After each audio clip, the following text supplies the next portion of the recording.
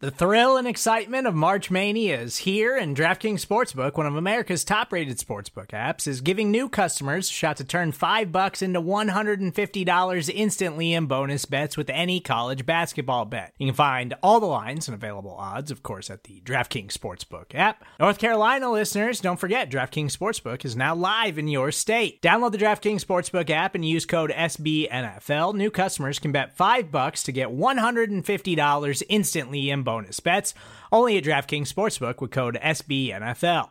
The crown is yours. Gambling problem? Call 1-800-GAMBLER, or in West Virginia, visit www.1800gambler.net. In New York, call 8778-HOPE-NY or text HOPE-NY. In Connecticut, help is available for problem gambling. Call 888-789-7777 or visit ccpg.org. Please play responsibly on behalf of Boot Hill Casino and Resort. 21 plus, age varies by jurisdiction. Void in Ontario. Bonus bets expire 168 hours after issuance. See dkng.com/bball for eligibility, deposit restrictions, terms, and responsible gaming resources.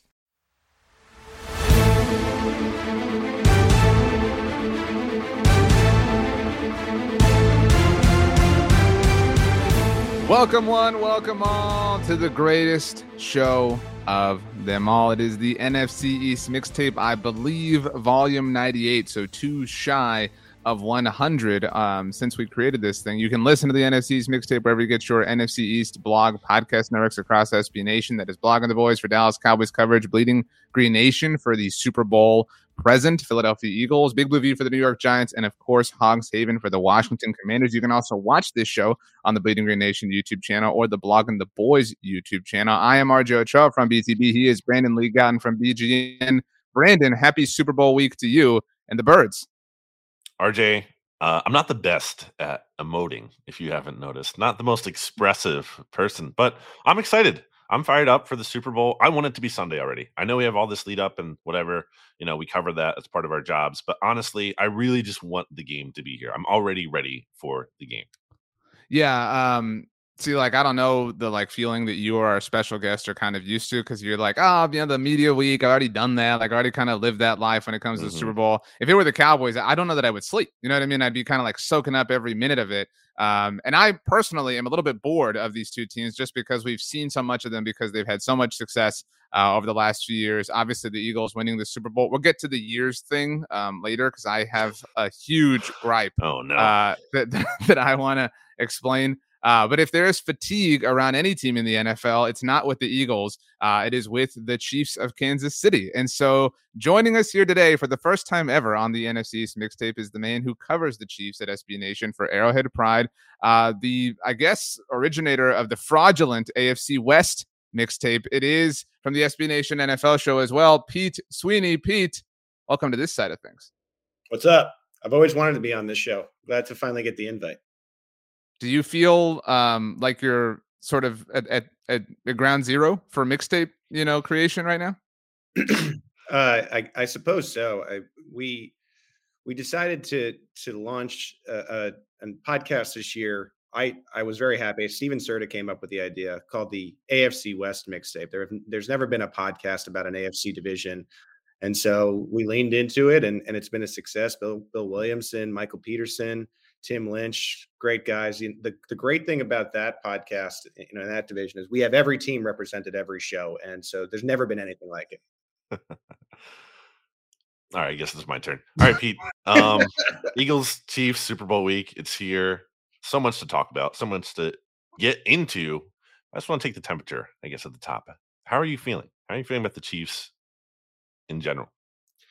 Well, this is such a hard game to forecast. Not that, for example, we're talking about division games. Division games always feel a little bit easier because the teams know each other so well, and there's so much to refer back to. But when you get to the Super Bowl, and man, as RJ was saying, and I'm not trying to brag here, I've been able to cover this game. This is my third time in a couple of years, and it's so different. And how many? How many would you say? I'm just curious for the purposes of the discussion. Oh no, three Super Bowls. Three Super Bowls in how many years? 5 years, 4 years. 3 and 4.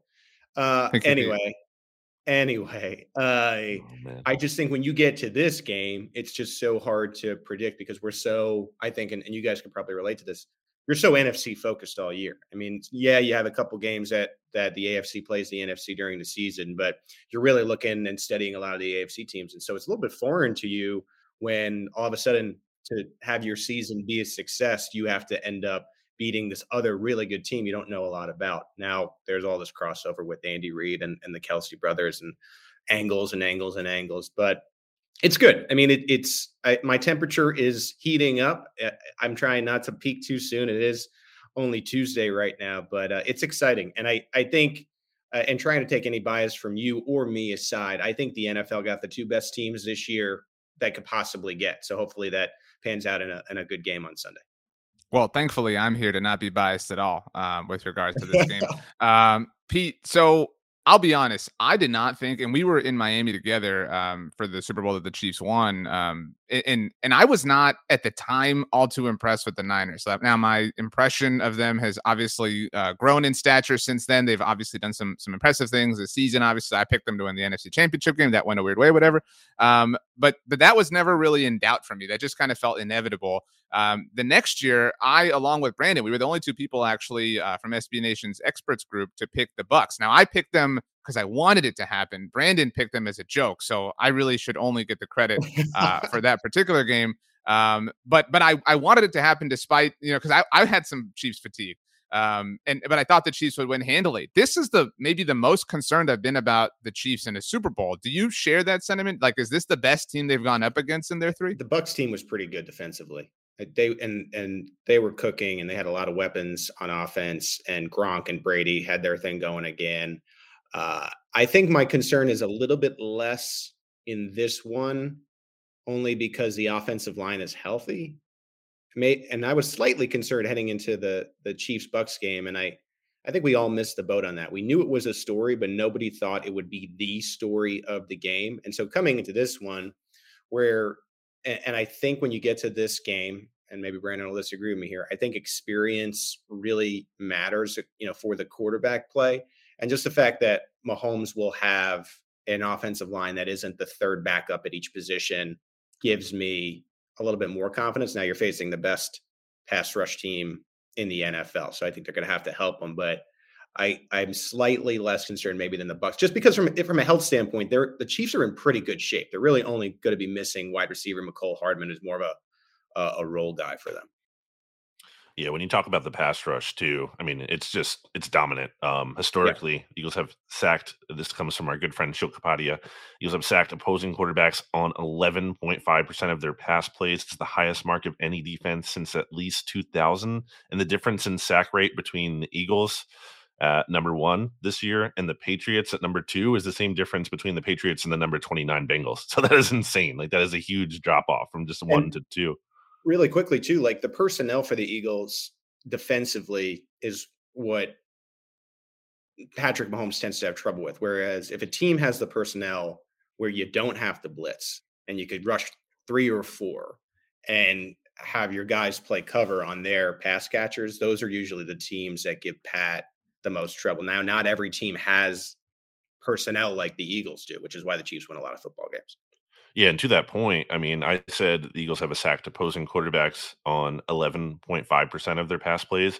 It's actually even better when they only rush fewer 4 defenders. When you look at that rate, it's 11.8%. So, yes, I guess that's the key question here. That's probably the top matchup of the game. If you're an Eagles fan listening to this, you're wondering, how do the Eagles hope to contain Patrick Mahomes? And as someone who has watched Patrick Mahomes a lot, Pete, there aren't many games where he plays poorly, but like, is there any kind of through line in those games? Is there anything that's key, I guess, beyond just getting home with 4? I think just when I've seen Mahomes struggle, he does have like a slight tendency to always look for a bigger play. And if you can get him into pressing a little bit, which happens rarely, then that's when he really starts to play poorly. And as I was saying, and building upon the last point, I think teams that give Pat trouble and the Chiefs offense trouble force him to play in the intermediate and tempt him to throw deep into double coverage. He's done a much better job at that this year than he did in previous years. The Chiefs have started to adapt, and I think that naturally happened when you no longer have Tyreek Hill. Marquez Valdes-Scantling came on in the AFC Championship. I don't know how many games you're going to get that Marquez plays that well. It's been few and far between. And so I think you're going to have to live in the center of the field with these intermediate type of passes. And it's just, can the Chiefs be disciplined enough to not throw into what are some good coverage players for the Eagles? It's all about, I think, again, just not blitzing and giving Mahomes a script where he has to nickel and dime his way down the field. And Brandon, as you know, that the worrisome part about that against the Eagles is, man, the more plays you run, the better the opportunity for the turnover, which the Eagles have been pretty good at as well. So this should be a pretty good game. I tend to think, and I think on that side of the ball, that's sort of what I'm looking at. And then when the Chiefs are playing defensively, to me, it'll be establishing early that the Eagles are not going to run all over their ass. And I think if they can start to do that, then I think you see a nice back and forth. I think that there's a hidden script to this game where the under is gets hammered in that they have the personnel and game plans to curb the other offense. Yeah, I could kind of see maybe it being a really quick game in that sense. But Yes. So a point I made, Pete, and this hasn't aged well because Jalen Hurts has been so great. This was said when we had a little bit less of an idea who he was. I was so interested to see the Cowboys up against the Eagles because it felt like Dak was the better quarterback, but the Eagles obviously had the better team. So it was what is truly more important, the 1 of 53 or the 52 of 53, right? Because if you have the 1, that can make up for basically everything. And if anybody has the 1, are we using Dan Orlovsky's rankings or just consensus? We're definitely using not those. But so if there is a 1, if there's a Neo within the NFL universe, it's Patrick Mahomes. And so, last week, Brandon and I were kind of talking on the mixtape, potential Super Bowl MVPs. And I think we can see a path for a lot of different Eagles players, right? I could see a path for Darius Slay winning MVP or Hassan Reddick, right? There are so many players and stars on the Eagles that you could kind of see that happening. You really can't see it on the Chiefs. I mean, outside of Mahomes, obviously, and then maybe Travis Kelce if things broke a certain way. So who's the third person? Who's the player? Who's the guy or the whatever that we're just not seeing that maybe it is Marquez Valdes-Scantling, maybe it's Juju. I mean, who? Maybe it's Jerick McKinnon, but who is that person that is a story or is a factor that is kind of flying below the surface? Yeah, I think Brandon muttered it there. It's going to be, if the Chiefs win this game, it'll be one of 3 players. 90% it's going to be Patrick Mahomes, and then I think you split the other 5% to Travis Kelce. And shout out to Kyle Barber if he has another 4 touchdown game he had after Kyle Barber said that Mark Andrews was the best tight end. I have never let this go. Then all of a sudden, if Travis Kelce has a 3 or 4 touchdown game, which he had multiple times this year, then yeah, I think Kelce could win. Sure. Same thing on the defensive side. If what I was just saying, the under plays out, suddenly these high-powered offenses finish in a 17-14 game, that you never expected. And Chris Jones has 2 to 3 sacks. And I think you see a window for that. But more than likely, I mean, I would be stunned if the MVP at the end of this game is not Hurts or Mahomes. I would be, the percentage of it has to be, for those 2 guys, has to be north of 95%. It's going to be one of those 2 guys. Going beyond the pass rush, which we already talked about, I guess what concerns you most about the Eagles in this game? Well, I just think there have been games this year where the Chiefs, and one game in particular that I'm thinking of was you got Patrick Mahomes versus Malik Willis in the middle of the year against the Titans. And you're like, Mahomes versus Willis, this is a breeze, right? But Derrick Henry ran 9 carries for 92 yards in the first half, and they ran the clock out of the half, essentially, with the lead. The Titans had the lead with Malik Willis at Arrowhead Stadium. And GEHA Field, please. Right, the G, as Susie Colbert likes to call it. Now, I wonder if there is a plan where the Eagles, and it's a different run game, right, than Derrick Henry, you're just handing it off. I wonder if there's a plan where you see them use the quarterback and the running backs and play that type of game where, let's say the Eagles were to get the ball first, 14 plays, 13 plays, 11 minutes off the clock. The Chiefs get the ball for the first time down 7 with 4 minutes left. And let's say the Eagles defense performs well and manages a 3 or 6 and out. and then they're getting the ball at the start of the second quarter with that run game that did what it just did. I think that's the key for me, because I think the Chiefs can dictate that early. Like, they want Jalen Hurts to throw the football, right? Like, that's what I think you want to see. So establishing that the run defense is going to play well early, and then in the meantime, getting the ball back and scoring. So, like, I mean, it's simple. Yeah, you got to score points to win the game. But if the Chiefs can say, all right, you're not going to run on us today, and then come out to like a 10 to 14 point lead, I'm going to be feeling pretty good about the Kansas City's chances. It's just the Eagles, I think, are going to want to establish that type of game early. Pete, I'll give you a chance to defend this point that Brandon and I brought up last week. There's been a lot of chatter, obviously, about the Eagles haven't played anybody. Brock Purdy injured in the title game. The Giants were kind of frauds, whatever, easiest strength of schedule, blah, blah, blah. What is the signature win of the Chiefs season? We were genuinely struggling to answer that ourselves. We talked about how, the Eagles flew close to the sun against the Colts. The Chiefs lost to the Colts. I mean, the Chiefs went to overtime against the Texans, right? Like, there's a lot of people who kind of feel like the Chiefs aren't taking the same sort of heat.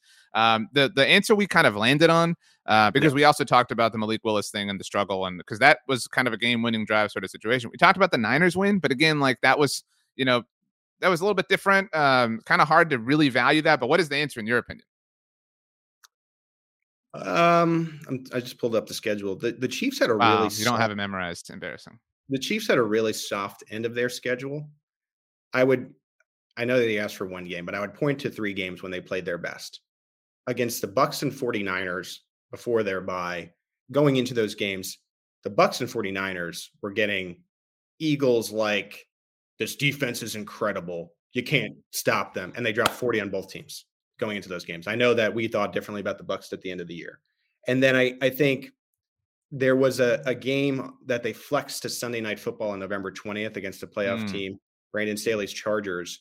And this was a game that they didn't have Juju Smith-Schuster, and the Chargers ended up taking the lead 3 different times in this game. And Kansas City just kept going and going and going.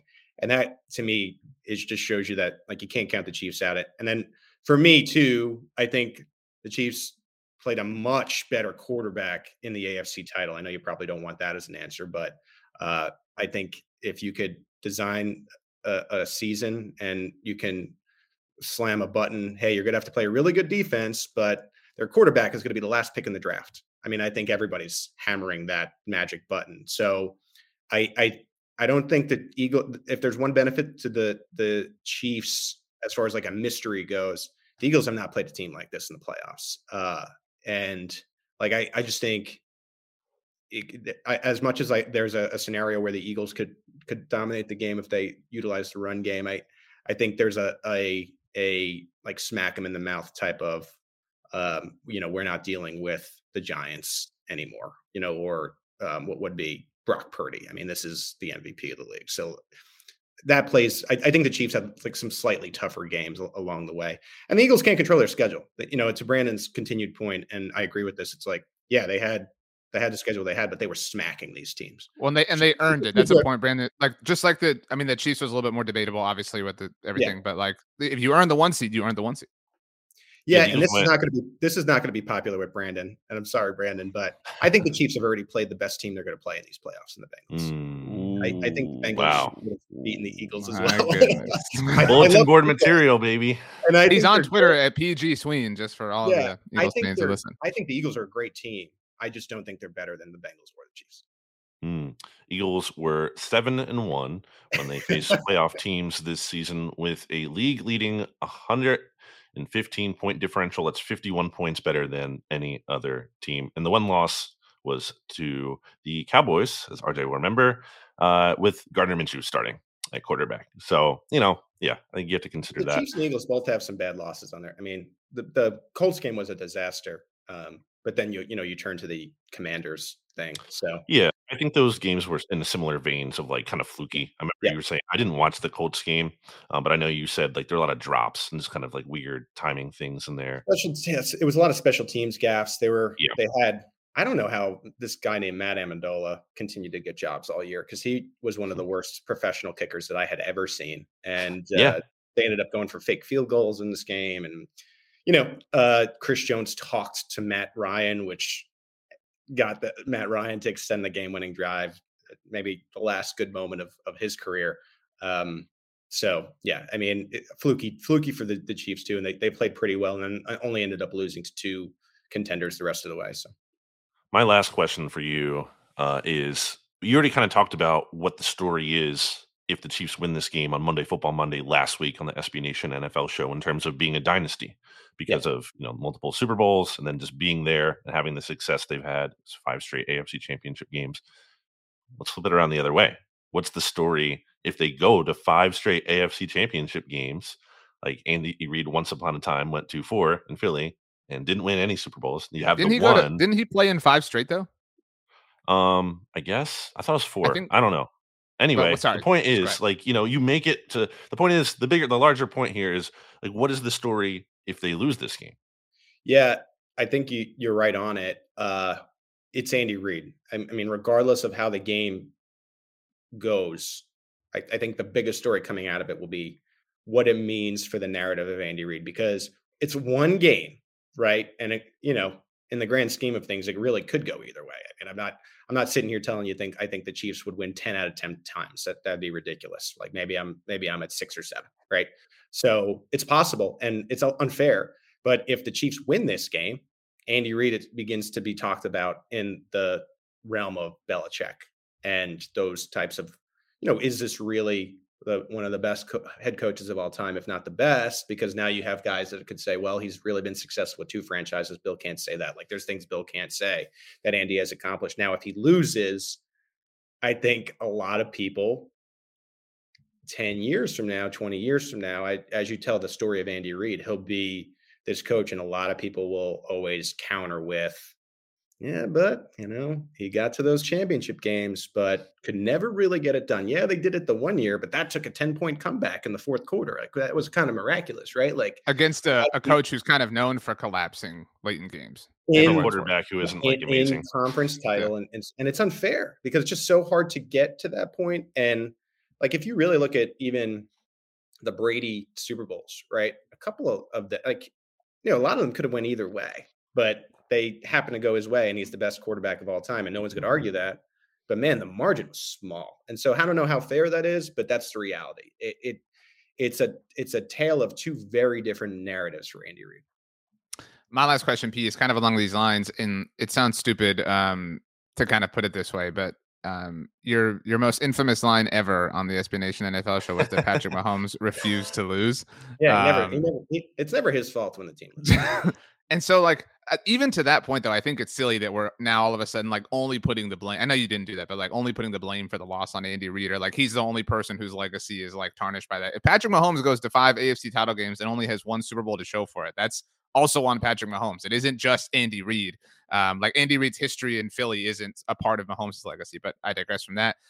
And so, like, to all of that, I do think this is, and I'm curious if you agree, the highest pressure moment in the Mahomes era for the Chiefs. So I like what is it's the Super Bowl, right? And so they've played in 2 of them before. So like maybe it's the same as that. But like, the stakes are so different. I think the Eagles have much less to lose because they lose the Super Bowl. It's like, whatever, dude. I mean, it sucks, but it's like you won one, 2017, you're in year 2 of Sirianni. You have all the like hope and future in the world to be like excited about moving forward. Again, you just kind of deal with it and lick your wounds. But if it's the Chiefs, it's like, man, like maybe that we have seen the best. Maybe like they're not even going to get back. Like the Bengals are coming, the Bills are going to get it together, the Chargers, because watch out for Kellen Moore. I mean, whatever. But like when was the last time they had this much hanging over them? Is I guess my question.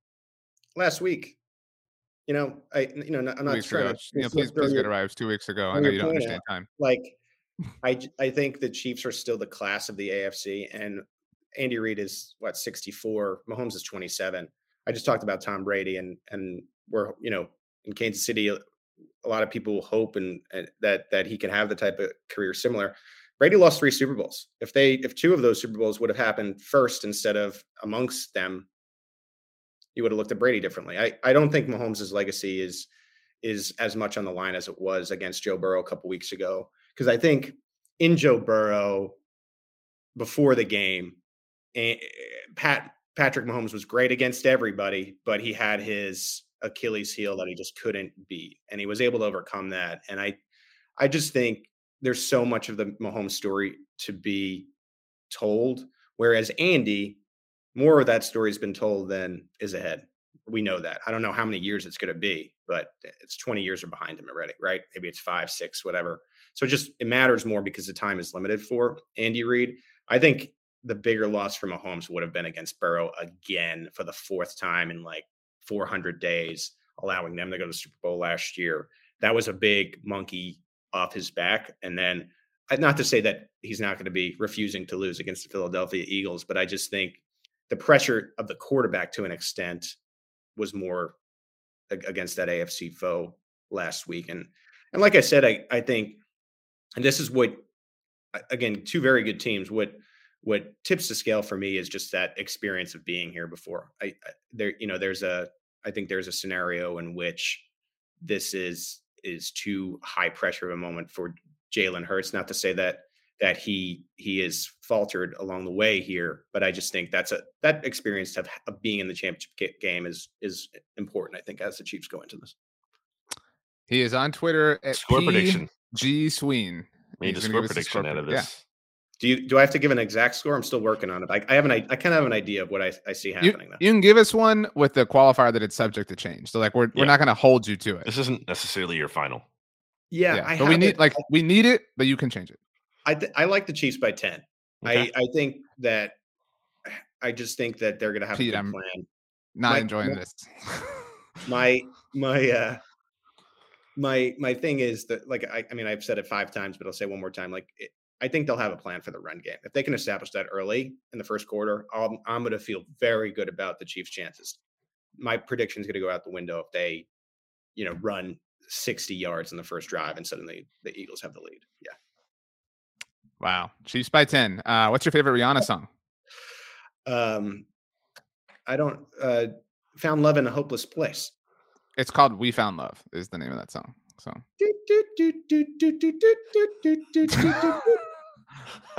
he is on Twitter at PG Sween, so you can tell him what you think of his Chiefs by 10 score prediction. You can hear him on the SB Nation NFL show with me. He won't be there on Monday. Well, actually, I don't know. You were supposed to answer that Slack message. So we still don't know if you're going to be there. I'll get you that. I'll get that to you. Yeah, thanks a lot, Pete. Pete, you have a wonderful day. Can you tell us, actually, last question, who the pre-come up of the week is for the Super Bowl? Ooh. Shoot. Hopefully not Kenny Gainwell, right? I guess let's go Juju on the big stage. Seems like he's going to be able to play. So I just saw that he has an incentive in his contract that if the Chiefs win, he wins $1 million with as long as he has 50% playing time in the game. So Juju didn't sign for a lot of money. He was slightly under 1,000 yards this year. If he has a big Super Bowl, it not only, as you would say, what we're saying, would get him money instantly, but I think he stands to make a lot of money in the free agency market as well. So, Pete Sweeney, everybody check out arrowheadpride.com. One love. We found love. He's out of here. Should we take a break and then come back and wrap this whole thing up with some Eagles talk? Yeah, I have some reactions to what Pete said, but we can get to it after the break. Okay, we will be right back. Another day is here, and you're ready for it. What to wear? Check. Breakfast, lunch, and dinner? Check. Planning for what's next and how to save for it? That's where Bank of America can help. For your financial to-dos, Bank of America has experts ready to help get you closer to your goals. Get started at one of our local financial centers or 24/7 in our mobile banking app. Find a location near you at bankofamerica.com/talktous. What would you like the power to do? Mobile banking requires downloading the app and is only available for select devices. Message and data rates may apply. Bank of America NA, member FDIC. When you need mealtime inspiration, it's worth shopping Kroger, where you'll find over 30,000 mouth-watering choices that excite your inner foodie. And no matter what tasty choice you make, you'll enjoy our everyday low prices, plus extra ways to save, like digital coupons worth over $600 each week. You can also save up to $1 off per gallon at the pump with fuel points. More savings and more inspiring flavors make shopping Kroger worth it every time. Kroger, fresh for everyone. Fuel restrictions apply. Welcome back. While we were gone, Brandon, you went and looked through your Rihanna discography collection, and you have a suggestion for your favorite Rihanna song. Yeah, I mean, it's obviously Umbrella, a classic. I was going to say, please don't stop the music. So I'm glad we at least had 3 different answers here. Can I go first with reactions to Pete? Because this is the Eagles side of the conversation. But I think you will find my reactions interesting. Okay.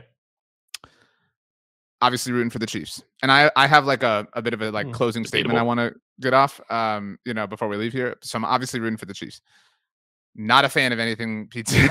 Like that's some bad vibes, super scary vibes. That is like counting. I feel like the chickens are being counted and they haven't hatched yet. Now I will give the Chiefs like I understand. I know people like clap back at this idea. I understand if you, whoever you are, have some fatigue about the Chiefs, right? Like that's natural, right? Like it's boring and dated. You've seen it a million times. Like we've heard all these stories. Like the Kelsey Bowl stuff is fun and a cool twist, Andy Reid, whatever. But like I get it if you have some Mahomes fatigue. I am all for like rolling out the red carpet a little bit further if they win this game, especially the way Pete said, right? Like if you go in there and you shut down this Eagles team that nobody's been able to shut down all season long, by all means, we'll line up and we'll sing your praises. But to act like it's and I know he's not like proclaiming anything, but like to act like it's like reasonably within the realm of possibility is a bit of an assumption I wouldn't make personally. And so some bad vibes. I do not want to see the reality that I think is going to unfold based on what Pete said. On Juju, because Juju was brought up there, I think there's some bad juju going on for the Chiefs because he was asked on Super Bowl opening night about cheesesteaks or something to the effect of, yeah. The best cheesesteaks aren't even like he was very clearly a troll attempt, but it was a very like not unique and bad troll attempt because then he was asked, well, where are better ones? And he's like, I don't know, definitely not in Philly. Like it was just like lame. And I think is that a thing? Like, do Pittsburgh people do that? Because I mean that would make some sense then. I mean, just to try to understand the genesis of this. No, I don't. I think it just speaks to Juju kind of being viewed as maybe immature at times and not like the most maybe an unserious. That's the best way to put it. Unserious kind of player. Just didn't think that was good vibes. There's some other things that aren't even necessarily directly related to the Chiefs, but all this 49ers whining that is still going on. You have Brandon Ayuk coming out here saying the Eagles got extremely lucky. Like all of that is only working in the Eagles' favor to me. Like that's only like making them stronger because it's just like we can't even get respect after we blew this team out in the championship game. But I think the biggest thing I wanted to respond to about Pete, you brought up you brought up the refuse to lose line from. Should we explain that? Like, just so in case anyone hasn't heard, this was the 2020 season. That was Herbert's rookie year, right? And it was actually the game, the Tyrod Taylor injection game, when the injection went wrong and Herbert had to jump in and start.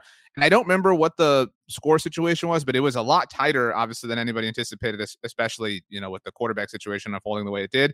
And the Chiefs came back and won. And I believe they converted a 3rd and 20. And I think Mahomes even like scrambled for the first down, if that is correct. And the next Monday, Michael Kist, shout out to BGN Radio, obviously, and I were talking about it. And Pete said, this guy just refuses to lose. And I love Pete, but he said that in all seriousness. Like, like that there was no Juju troll attempt there. It was like completely and totally serious. No, he believes it. Kist and I equally rolled our eyes because we were like, dude, come on. Like, it was just whatever. The Chargers collapsed. But just so everyone has full context. I'm sorry. I don't want to interrupt. This is your show, but I just wanted the information to be there. Well, I think there's something to that about Jalen Hurts. When it comes to the Nick Sirianni comparing him to Michael Jordan, I think that's what he's getting at. It's something that it's hard to talk about because it sounds very like, yeah, wouldn't any player in theory like refuse to lose because they want to win, duh. But I think it's at a different level, and I think it's how it manifests. I think with Mahomes, it's different in that he's just so talented. Like he can just do crazy, insane things that no one else can do. I think with Hurts, there's just this belief. I think you see it in the team. And I think the team has taken on that personality of feeling like I always talk about how Hurts is so composed. And this is why I'll push back on Pete saying, like, worrying about like the moment. The moment's not too big for Jalen Hurts. That's like the least of my concerns or lack of experience. I mean, I think you can argue the Chiefs are actually suffer from lack of experience in the terms of, especially like you look at their secondary, a lot of rookies and young players playing out there, especially going up against Devontae Smith and AJ Brown.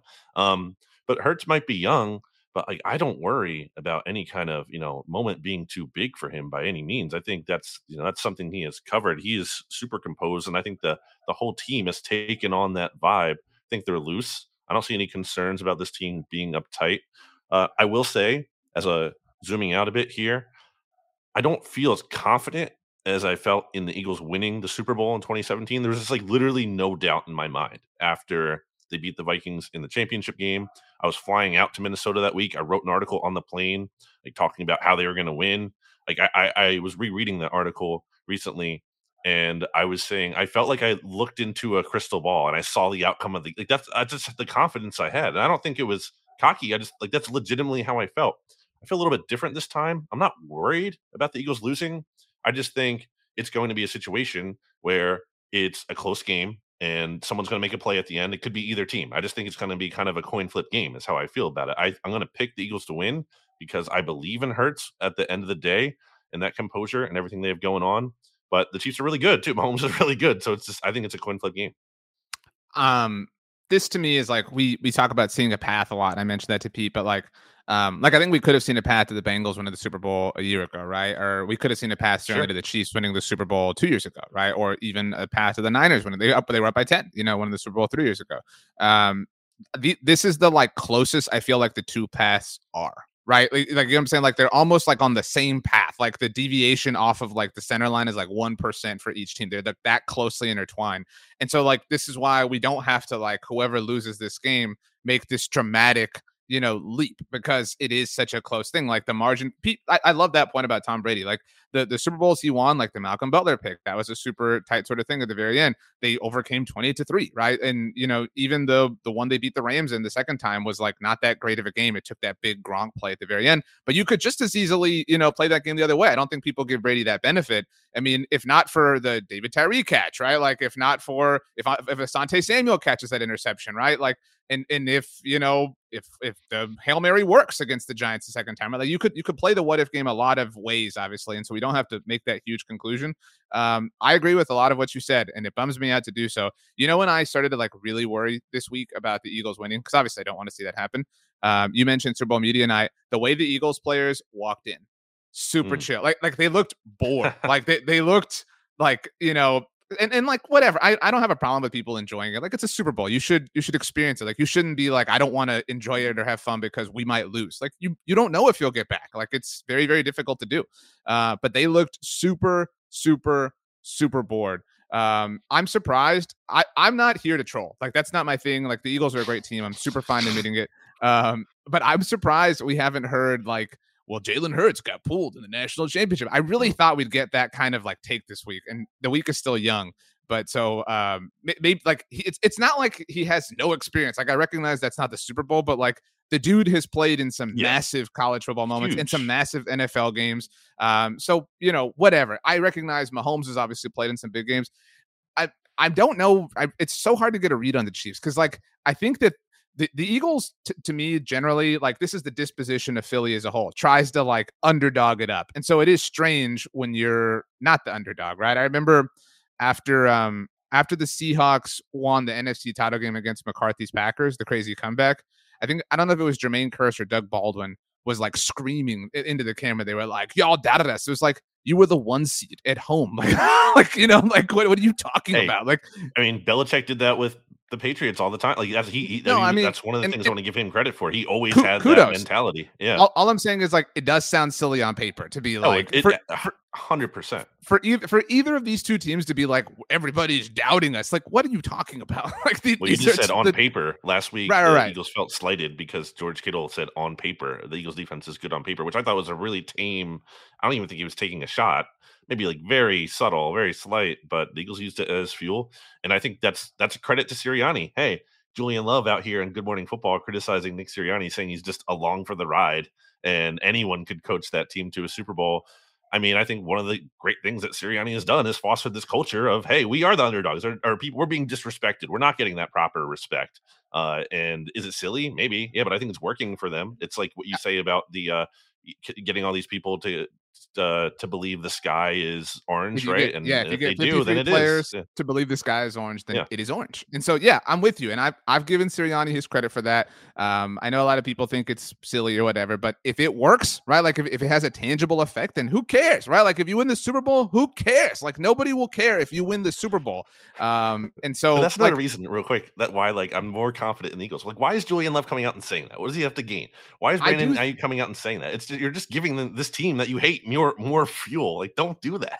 if I really try to remove my obvious bias against the Eagles, so like I'm really doing my best here.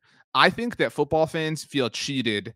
Not that like the Eagles are cheating or anything, but I feel like people like it's so kind of boring to not see like this great team get tested, right? And so like you can argue that like we talked about how it felt like we were robbed of a great game in the NFC title game, whatever, and like that's just the schedule. So I think that like that's like a deep psychological thing for people is they feel cheated or robbed or whatever, that like this Eagles team hasn't really been pushed. And like we've talked about the Cowboys game, like, yeah, they were pushed in that game and they lost, but it wasn't Jalen. You know what I mean? Like it doesn't feel like we've really seen them pushed to their brink. And I think people want to see that. If that happens and they win, I think people will really celebrate them. So we can all admit, right, that if the Eagles do beat Patrick Mahomes and Andy Reid, we can't say that anymore, right? Is it only, well, they only had the one good game? Like can I'm we going to admit say that if they win this game, that there's nothing fluky about it and they actually deserve respect? I'm going to say two things that I really wish weren't true, but they have to be true if the Eagles win this game. One, what you just said is true. But two, if the Eagles win this game, like you can, any Super Bowl win is sweet, right? Like, you know, nobody cares like how you won the Super Bowl. If you win it, cool. But like if the Eagles win the Super Bowl and you're an Eagles fan, like, and if you're like a conscious Eagles fan, right? Like obviously there are little kids that are Eagles fans that won't remember this or whatever. Believe me, I know that life. But like, this is the two best Super Bowl wins you could possibly have. Yeah. I don't know of a way to like dream one up that would be greater. Like Brady, it would have been cool. Belichick, it would have been cooler. Mahomes, The full story was cool, but it would have been cooler to not have to deal with the like drama afterwards. I think that's fair to say. Like that was probably annoying, but still, like the further and further we get away from it. I just saw before we started recording that Nick Foles wants to retire an Eagle, right? Like, so that is cool for the obvious reasons. So if you knock off Brady and you knock off the dude that everybody says is Brady and the dude who's only been knocked off by Brady, you know what I mean? Like it's really sweet.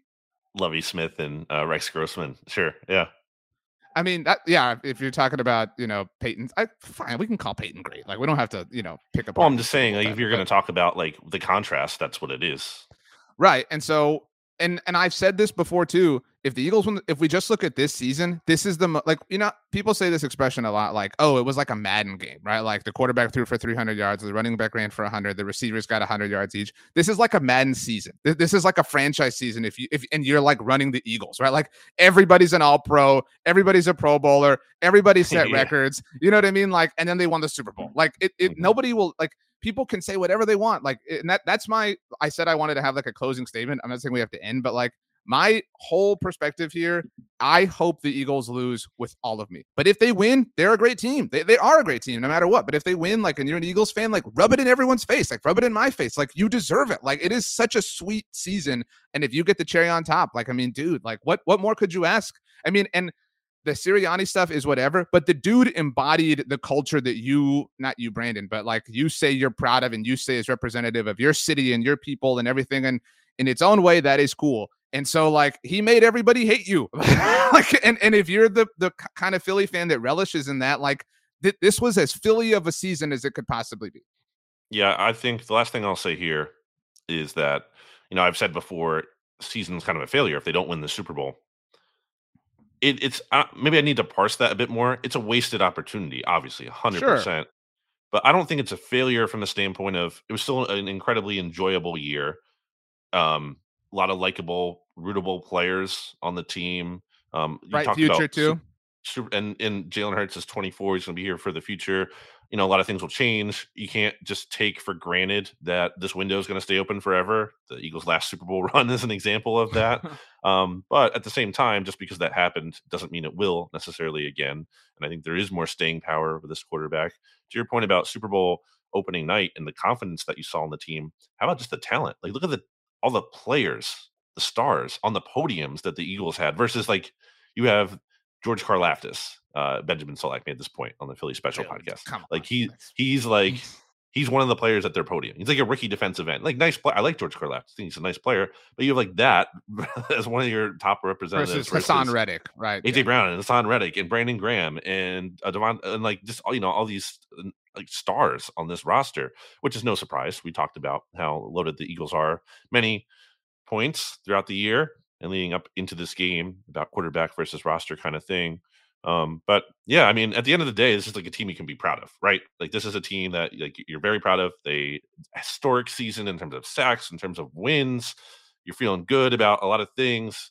not guaranteed to happen again, but there's reason to believe, especially in an NFC conference that does not have a bunch of apparent power players with staying power in terms of like, these are the clear behemoths of the conference, much like the AFC does by contrast, then yeah, you feel good about that.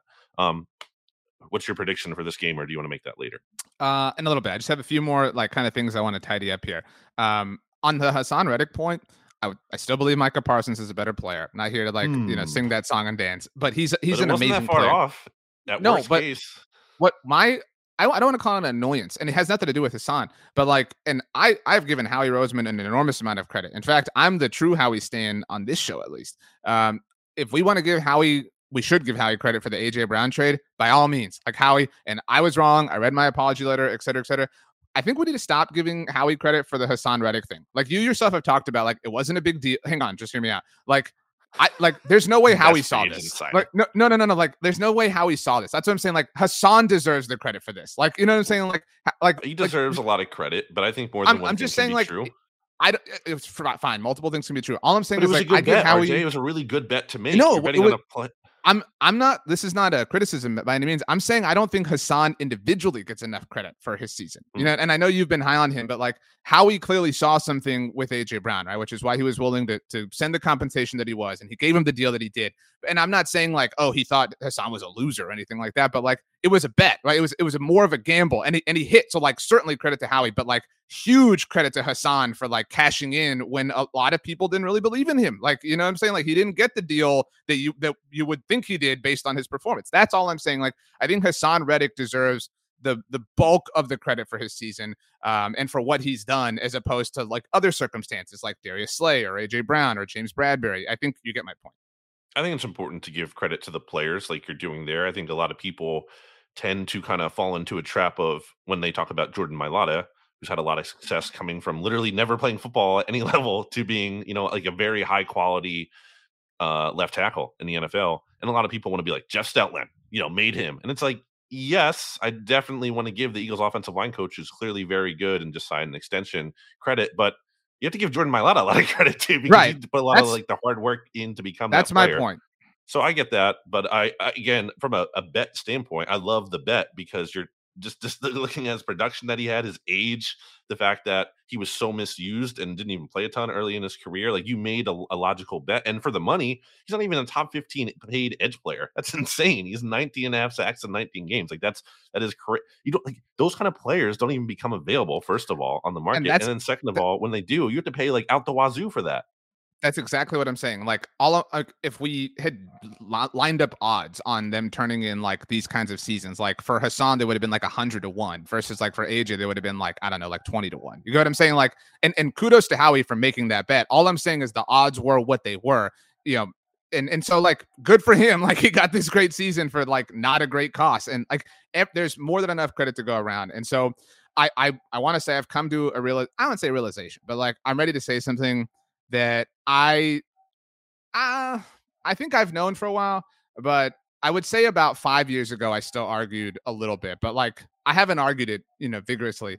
That Jason Kelce is obviously the best, offensive lineman, whatever. The most overrated. Well, so there was a little bit of like name value to that I do think serves with other players, not him, like when it comes to Pro Bowls and stuff like that. So that was kind of where I was coming from. And obviously I thought very highly of Travis Frederick. So like looking, within the division, it was a really interesting conversation for a while. There's no question that Jason Kelce is the superior player. This is my take. Jason Kelce is the best Eagles player that I have seen in my lifetime.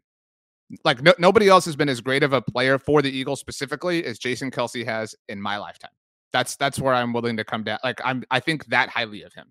And I am so annoyed at how funny and likable he is. Like, it is so frustrating that his podcast is awesome. Like, there's just everything. Like, it's just the most frustrating thing in the world. I really cannot stand that. But he is the best Eagles player in my lifetime. He's like Mr. Eagle, right? In your eyes. Yeah. If I was in charge of like constructing an Eagles Mount Rushmore, he would be like the center figure. For players that have played in my lifetime. Again, like, I'm not diminishing the past. I'm just talking about, 21st century, a little bit before that. It's pretty crazy too, because there was a time leading into the 2017 season where it was like, they might get rid of him. They might trade him, might cut him. to save salary, and he's really had, I don't want to call it a late career surgeons, because I think he was good earlier and probably didn't get the proper attention because he was a 6th-round pick. And I think you see with offensive linemen, it's kind of, they always have to shed that. Like if you're a 1st-round pick, you just get more benefit of the doubt because, let's be real. There's not like offensive line stats that you have. So like your reputation matters a lot more than it does at other positions. But I mean, we're talking about a guy who's 5-time All-Pro, 6-time Pro Bowl. He has a chance here to win his 2nd Super Bowl ring. This is like first ballot Hall of Famer type stuff. Like this is special. And here's the thing, RJ, like he might retire in theory after this season because he's playing his age 35 year right now. The Eagles have Cam Jurgens, who he was very much on board drafting, but like he's not really showing signs of slowing down. Like he feels like he could play for at least like one more season, if not a couple, and play at this kind of in crazy high level. Like this is, he's incredible. So good job by you. We talk a lot about luck, right? Like what relative to games and seasons, right? Like and like earning your own luck, like with regards to the 1 seed and stuff like that. And like this isn't a fault by any means, but Jason Kelce is really lucky, I think, to have like had the like career dominance he had specifically in this Eagles run, right? Like if it had happened, even like if you want to call it this, like, I don't know, 6-7 year run, if that had happened from day one in his career, you know what I'm saying? Like it wouldn't have lined up as greatly as it has. It wouldn't have worked out with the talent around him and everything kind of coming together. And so like sometimes that happens to players, right? Like, and sometimes players are on the wrong end of that, right? Like, how many Pete loves to compare Mahomes to Michael Jordan, even though Sirianni does it with Jalen Hurts. Like how many players were unlucky to have like career dominance in the same era, right? You know what I'm saying? Like it's fortunate for him that he's been as great as he has been in this moment in time for this particular, like he is a legend as far as like and there are different teams and places in sports, whatever, where like if you're a legend, if you're a great player, you live forever. And like Jason Kelce, I think, is one of those dudes with regards to the Eagles. Yeah, and Brandon Graham too. It's a little bit different in terms of BG doesn't have the all pros, but I mean he's almost more of Mr. Eagle to me, just from a standpoint of it. He doesn't have to be, he's a very good player, but it doesn't have to be just star player. It's not always that obvious. Sometimes it can be just a player who's been around for so long and is such a good dude off the field. I mean, him and Kelce are kind of hand in hand in that regard. And Nick Sirianni always credits having both of those guys as why he felt like he was able to have success, or at least have confidence coming into this coaching opportunity. Because it wasn't like he was just taking over this totally young roster with no leadership. Like he really leaned on Brandon Graham and Jason Kelce. So I think those are kind of pillars of this Eagles era, specifically under Sirianni, in addition to what they've done in the past. And they're hugely important to the team. Are you ready to make your Super Bowl pick? I want to say one last thing before I do, because I tweeted about this, and you agree with me. No. You agree with me. The Eagles are playing in their 2nd Super Bowl in 6 years. How is this complicated to people? I don't understand this. I know you agree with me. You agreed with me on the show last week. Year doesn't mean anything to me in football because it's not a real thing. Because they play in multiple years. It is a real years. Like, if you call it seasons or years or Super Bowls, they're seasons. That's what they call them. We call them seasons. But even if you go by That's years, what we call them. Literally, what we call them. But it is still 6. Like if you call it years, if you call it seasons, if you call it Super Bowls, it is a set of 6, no matter what you're talking about. That's my point. If the Eagles won the Super Bowl, like they did, let's say on February 4th, 2018, and then let's say they won the next Super Bowl the next year. So they won. You would not say they won 2 Super Bowls in a year. Like you would not say that. Like no, no one would say that. Nope. I mean, no, they might. No, but it wouldn't even be true. Like that's what I'm saying. Like nobody would say that because it wouldn't be true or correct. Would you say, Brandon, that the Cowboys in the 90s won 3 Super Bowls in 3 years? Because the first one was the 92 season. The time frame of that. They won 3 out of 4. Would you ever refer to that as 3 Super Bowls in 3 years? No, they won in 1992, 1993, and 1995. All right, I can't do this. I'm just People get so mad about this in the comments that it made me upset. My problem with this is the people who are like, "Oh no, it happened on February 4th, 2018." You're not counting that. Like you're just taking that one day. Like you're not actually counting that year, that season, that Super Bowl. Make your prediction. I am picking the Chiefs to win. I'm not gonna like 10 points. I really no. I'm not that bullish. 31-30. Wow. Yeah, I mean, I think that's what it's going to be. I really want that. Like I want something awesome. Like I want something fun. I do kind of feel like the playoffs as a whole have been kind of lackluster. What was the best game this playoff season? Like maybe the AFC title game, but speaking personally, the Cowboys ruined. Maybe. Well, the Cowboys ruined the AFC title game for me because right after the Eagles won the NFC title, that was when they moved on from Kellen Moore. So I spent half of the AFC title game doing crap with that. So I really want to just like see an epic game. That's what I want, but I'll take the Chiefs to win. Like I said, 31-30. Now you're going to make your pick a lot, obviously, in a lot of different places. You're picking the Eagles to win. So if you want to change your score, by all means. So give us a score. I'm not ready to say a score, but okay. Then don't give us a score, but give us something that you believe will happen. Not that's a part of our same game parlay, because Brandon and I will do that with Steven Serta on Friday on the Look Ahead on the SB Nation NFL show. But something, it can be silly, it can be mundane, it can be big, it can be important, it can be epic, iconic, whatever you want. Something that will happen besides the Eagles winning.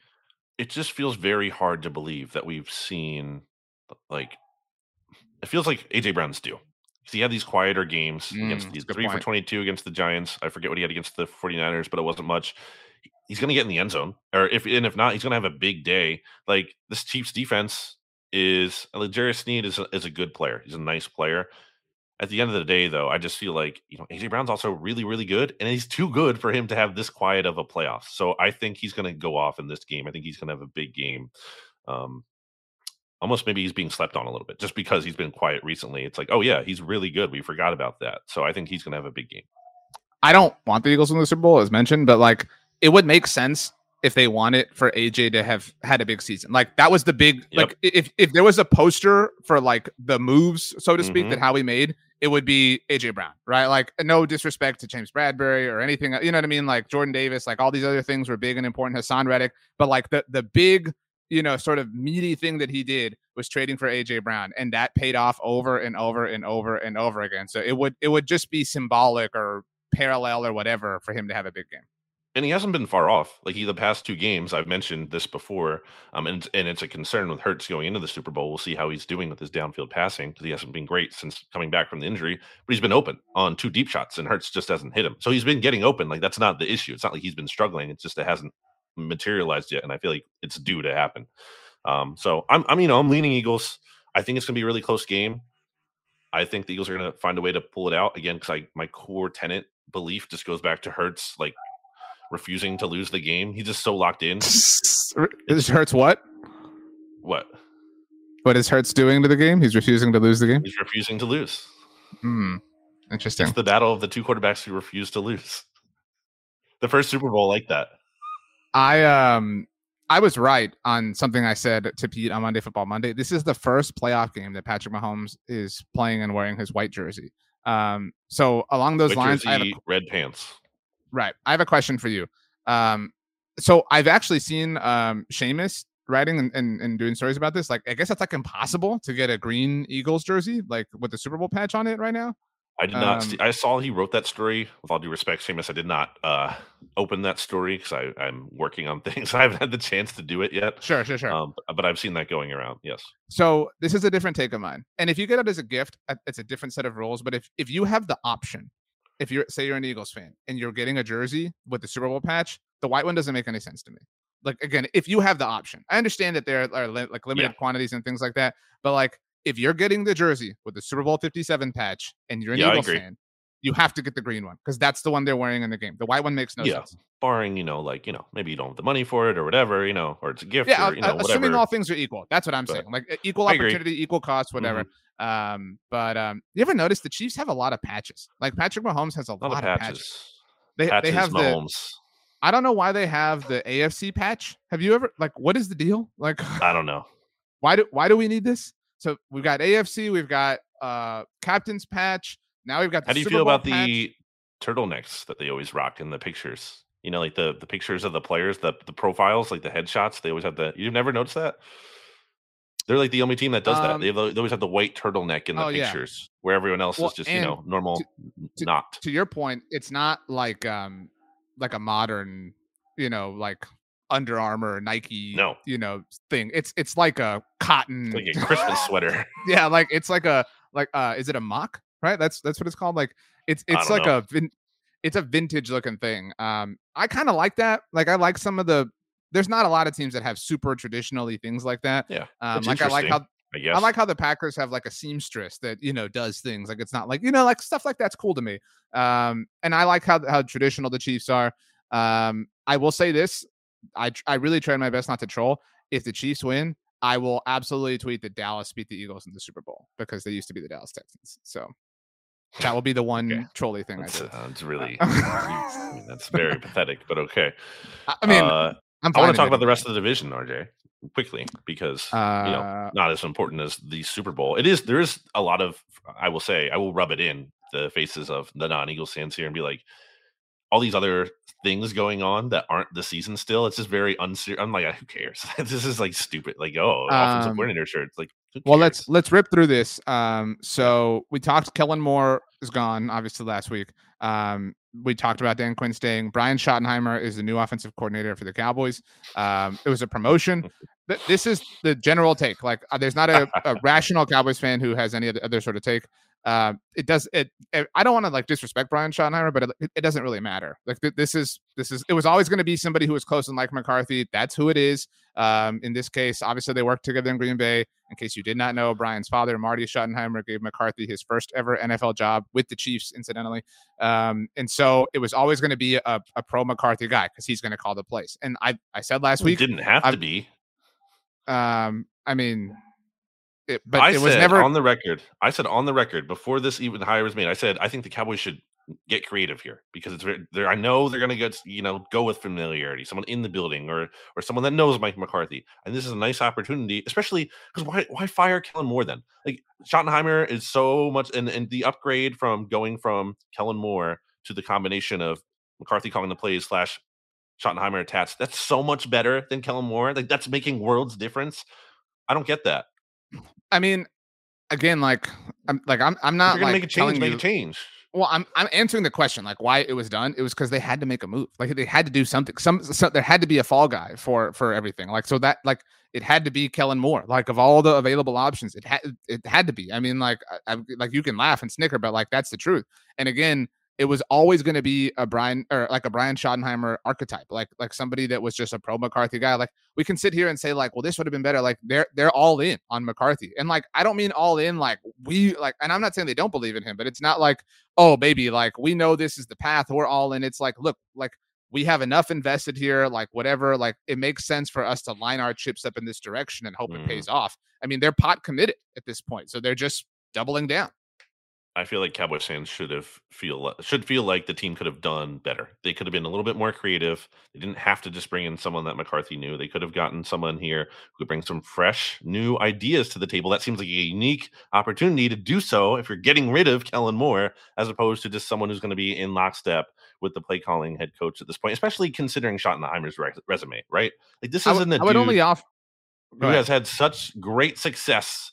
And like, oh, this is so inspiring. You look at his track record. I'm sure you've seen the Roger Sherman tweet, formerly of SB Nation, Roger Sherman at Roger on Twitter, who has like the breakdown of like 28th ranked offense when he was the Washington quarterback coach. And then when he was in San Diego, the only year of Drew Brees' career where he didn't look like a Hall of Famer, and then so on and so forth. Just a big resume of not being impressive, including the Cowboys playoff win over the Seahawks, where the Seahawks stubbornly refused to throw the ball at all for some reason and had to get the ball to Mike Davis and Chris Carson a bunch of times, even though it wasn't working clearly, and had success whenever they did actually throw the ball. Like, it just feels like they could have done better. That's how I feel about it. Like, I'm looking at this move. I'm like, great. I'm not going to sit here and tell you like, how are you not respecting the hire? But like, it makes sense with what they're lined up to do. Like, and so, and they needed somebody who had a heavier emphasis on running the ball and like to install the offense in that sense. Absolutely means Zeke and Pollard are both coming back, by the way. See, like, you're just doing the like silly low hanging fruit thing when there's like, I believe that wholeheartedly. That would be wrong. Like, because like, again, they want somebody to install the offense and to like develop the run game during the week.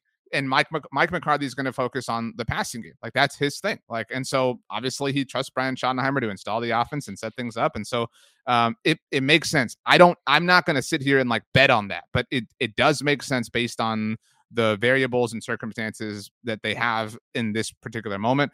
I have no idea what they're going to do in the running game, but like, there are enough. He's absolutely back. You know it. There are enough people that are super closely related to the organization that are floating out the idea that he's gone. And I've said this before, like, I don't want to like sit here and I don't want to root for anybody to be cut or fired or whatever. Like, it's not a comfortable thing, but I will be impressed with McCarthy if Zeke is gone. Like, that will mean he won. I'm legitimately it's gonna be a pay cut. I'm legitimately unsure on Tony Pollard. I don't know. The injury is such a factor now. It's so hard to figure out what the best thing is. The Michael Gallup situation a year ago is really fresh. He had knee surgery a week ago on the other knee, not the one he tore his ACL from a year ago. So, I mean, it's a really scary proposition to just pay him and assume everything's going to work out. I don't think everything's on the table, like equally on the table. I don't think there's any like likelihood or anything. I think that if I had to predict, just a pure prediction, I would predict that Zeke is gone, and honestly, they let Pollard walk and pick up a comp pick. But I don't think like the Bijan Robinson stuff is such a low hanging fruit. Like, we don't have to do this thing. But I mean, it will be some combination of lower level free agent, Malik Davis, and maybe a day 3 pick. I think the smart play would be to cut Zeke, not bring him back at a discounted rate. That is dumb. I feel like I can envision. I'm not saying you're saying that, but I feel like I just can only envision Zeke taking a pay cut and some Cowboys supporters being like, oh, this is a great move. We get Zeke back and he has a lower rate. No, you need to cut clean, make a clean cut, break free, be done with that. And with Pollard, there should be a world where he's brought back, but it's you let him test the market and then you see what's out there. And there's a chance because of his injury and the uncertainty that you could bring him back maybe on a 1-year deal that's less than you expect. Something that works out for both sides. But basically the point is there, like, you have to slow play that one. You don't try to, tag them or beat the market to the punch. Don't do that. Just let him sit out there. And if you lose him, you have to live with that. But don't close the door on signing him if the number makes sense. I just want to say this for you and for other Eagles fans. There are fans of every like creed and belief, right? Like, so there are definitely Cowboys fans who are like, no, you got to bring Zeke back. The majority of people share your sentiment. Like, just so we're clear, like, you don't have to tell me like I've seen Cowboys fans saying this. Like, of course, you can find me a Cowboys fan that says like Romo should still be the starting quarterback. By the way, interesting how the heat has come for him now as of late. But I was never on board. Of course, let's go to the Giants, where they might lose Mike Kafka, who's still in the running, I believe, named a finalist for that Arizona Cardinals job. So that'd be kind of like disruptive, I mean, that would kind of be like a bummer. Not to say they're screwed because they lose him, but to lose him after one season and like Daniel Jones finally kind of turning this corner and things looking like promising for a little bit, and to lose him after one season, I feel like that would kind of be a big bummer. I don't know that I think it would be a big bummer. I mean, they have Brian. It would like ruining your continuity. I mean, again, like, I'm not saying the like bum scale is like 0%, but like your bummer scale, like, but it would not be like if I had to like assign it a value on the like spectrum, like 0 to 100%, I think it's lower than 50. I mean, it could be like relative to context, like relative to the fact that they have Brian Dable, like they've been in the wilderness for so long. You know what I'm saying? So like they've been in the wilderness, they're out of the wilderness, they're eating a warm meal, they have a blanket draped around their shoulders, and you're walking up to them and you're like, oh, dude, like somebody took the shoelaces off of your shoe. You're like, oh, that sucks, but like, I think it's like taking all things shoes considered, off, not just the shoelaces. Okay, cool. You got to walk back up to the castle. I don't know if you're going to get the new Harry Potter game. I'm pumped about it. That's what I was thinking about when I brought up the Force. But yeah, maybe not barefoot. Like, you got socks on. You know what I mean? Like, you're not completely barefoot, so it could be much worse. So that's what's going on with the Giants, really. The big things are like, are they going to re-sign Saquon? What are they going to do with Daniel Jones? I mean, Daniel Jones is going to be back. It's just a matter of what's the deal look like, and then we'll see what they do with Saquon. Washington, not a lot going on. Still looking for an offensive coordinator, right? But there hasn't even been a lot of buzz on that, and that's it. That's it, man. There's nothing going on there. Generally chill times in the division. It's the Eagles show right now. That's who's really their quarterback going to be? Because I have seen that at Hogs Haven. The Hogs Haven, at least from what I can tell, very set on no more retreads. Like more retreads. Yeah, I don't think they're getting Derek Carr. Like, I don't think they're in the mix for one of these like kind of top level moves. I think it's somebody. There's literally an article that says no more retreads at quarterback for Washington with 282 comments, and there's a poll here, RJ, which I will get to. But say what you want to say. I mean, I think it's some sort of free agent signing, like contingent upon who is ultimately available. But like, somebody off the open market, if that winds up being Jimmy Garoppolo or Jameis Winston or Mitchell Trubisky, like I think it's something like that. Like it's some sort of open market signing paired with a draft pick with an eye towards the future. Might not be the worst idea for them. I don't know who they can realistically hire or draw away. I was going to say, ideally, this is what I would do if I were them. Probably not going to be able to get away with it. But if I were them, I'd try to hire Eagles passing game coordinator Kevin Patullo, who is like Nick Sirianni's boy, because you're getting that Colts connection. And then I would try to maybe sign Jacoby Brissett to compete with Sam Howell to push him, because Brissett is known for being a very good like culture locker room guy, and you need that. I think in that situation, he's not going to carry them by any means, but you kind of just have a stability there that if the floor falls out with Sam Howell and he totally just stinks and isn't any good at all, then at least you have something to fall back on. Not that, again, you're not making a ton of long-term progress with that. I will say this poll at Hogs Haven, RJ, 72% of the voters with about 3,000 votes cast want to roll with Sam Howell through thick and thin. The second most popular option is sign a modest veteran and let Howell and the veteran battle I think it out.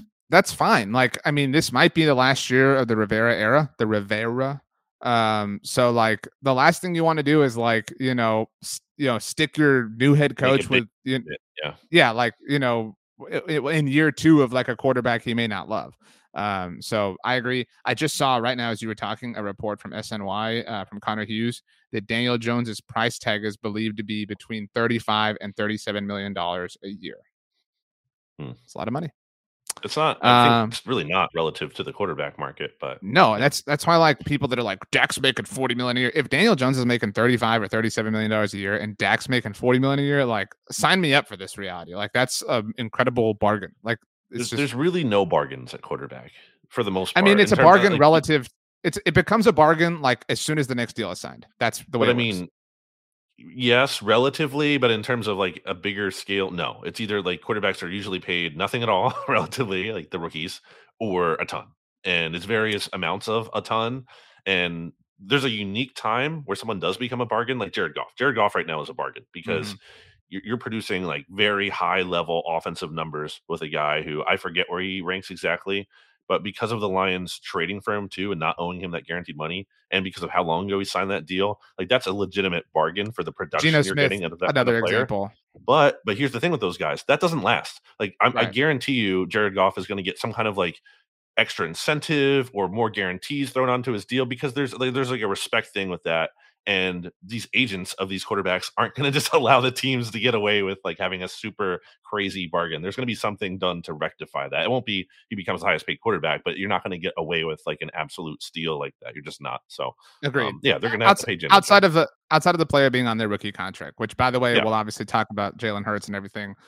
We've got big time players in the NFC East eligible for new deals this offseason. Jalen Hurts leads the way. CeeDee Lamb, Trayvon Diggs. I guess a lot of different Eagles free agents who are going to be up for. Well, I meant like grabs. Rookies, but yeah, like new deals obviously as well. So yeah, or not rookies, rookie contracts. But Jalen Hurts and CeeDee Lamb and Trayvon probably the biggest, like again because they're coming off their rookie ones and stuff. So okay, the very last thing I wanted to say.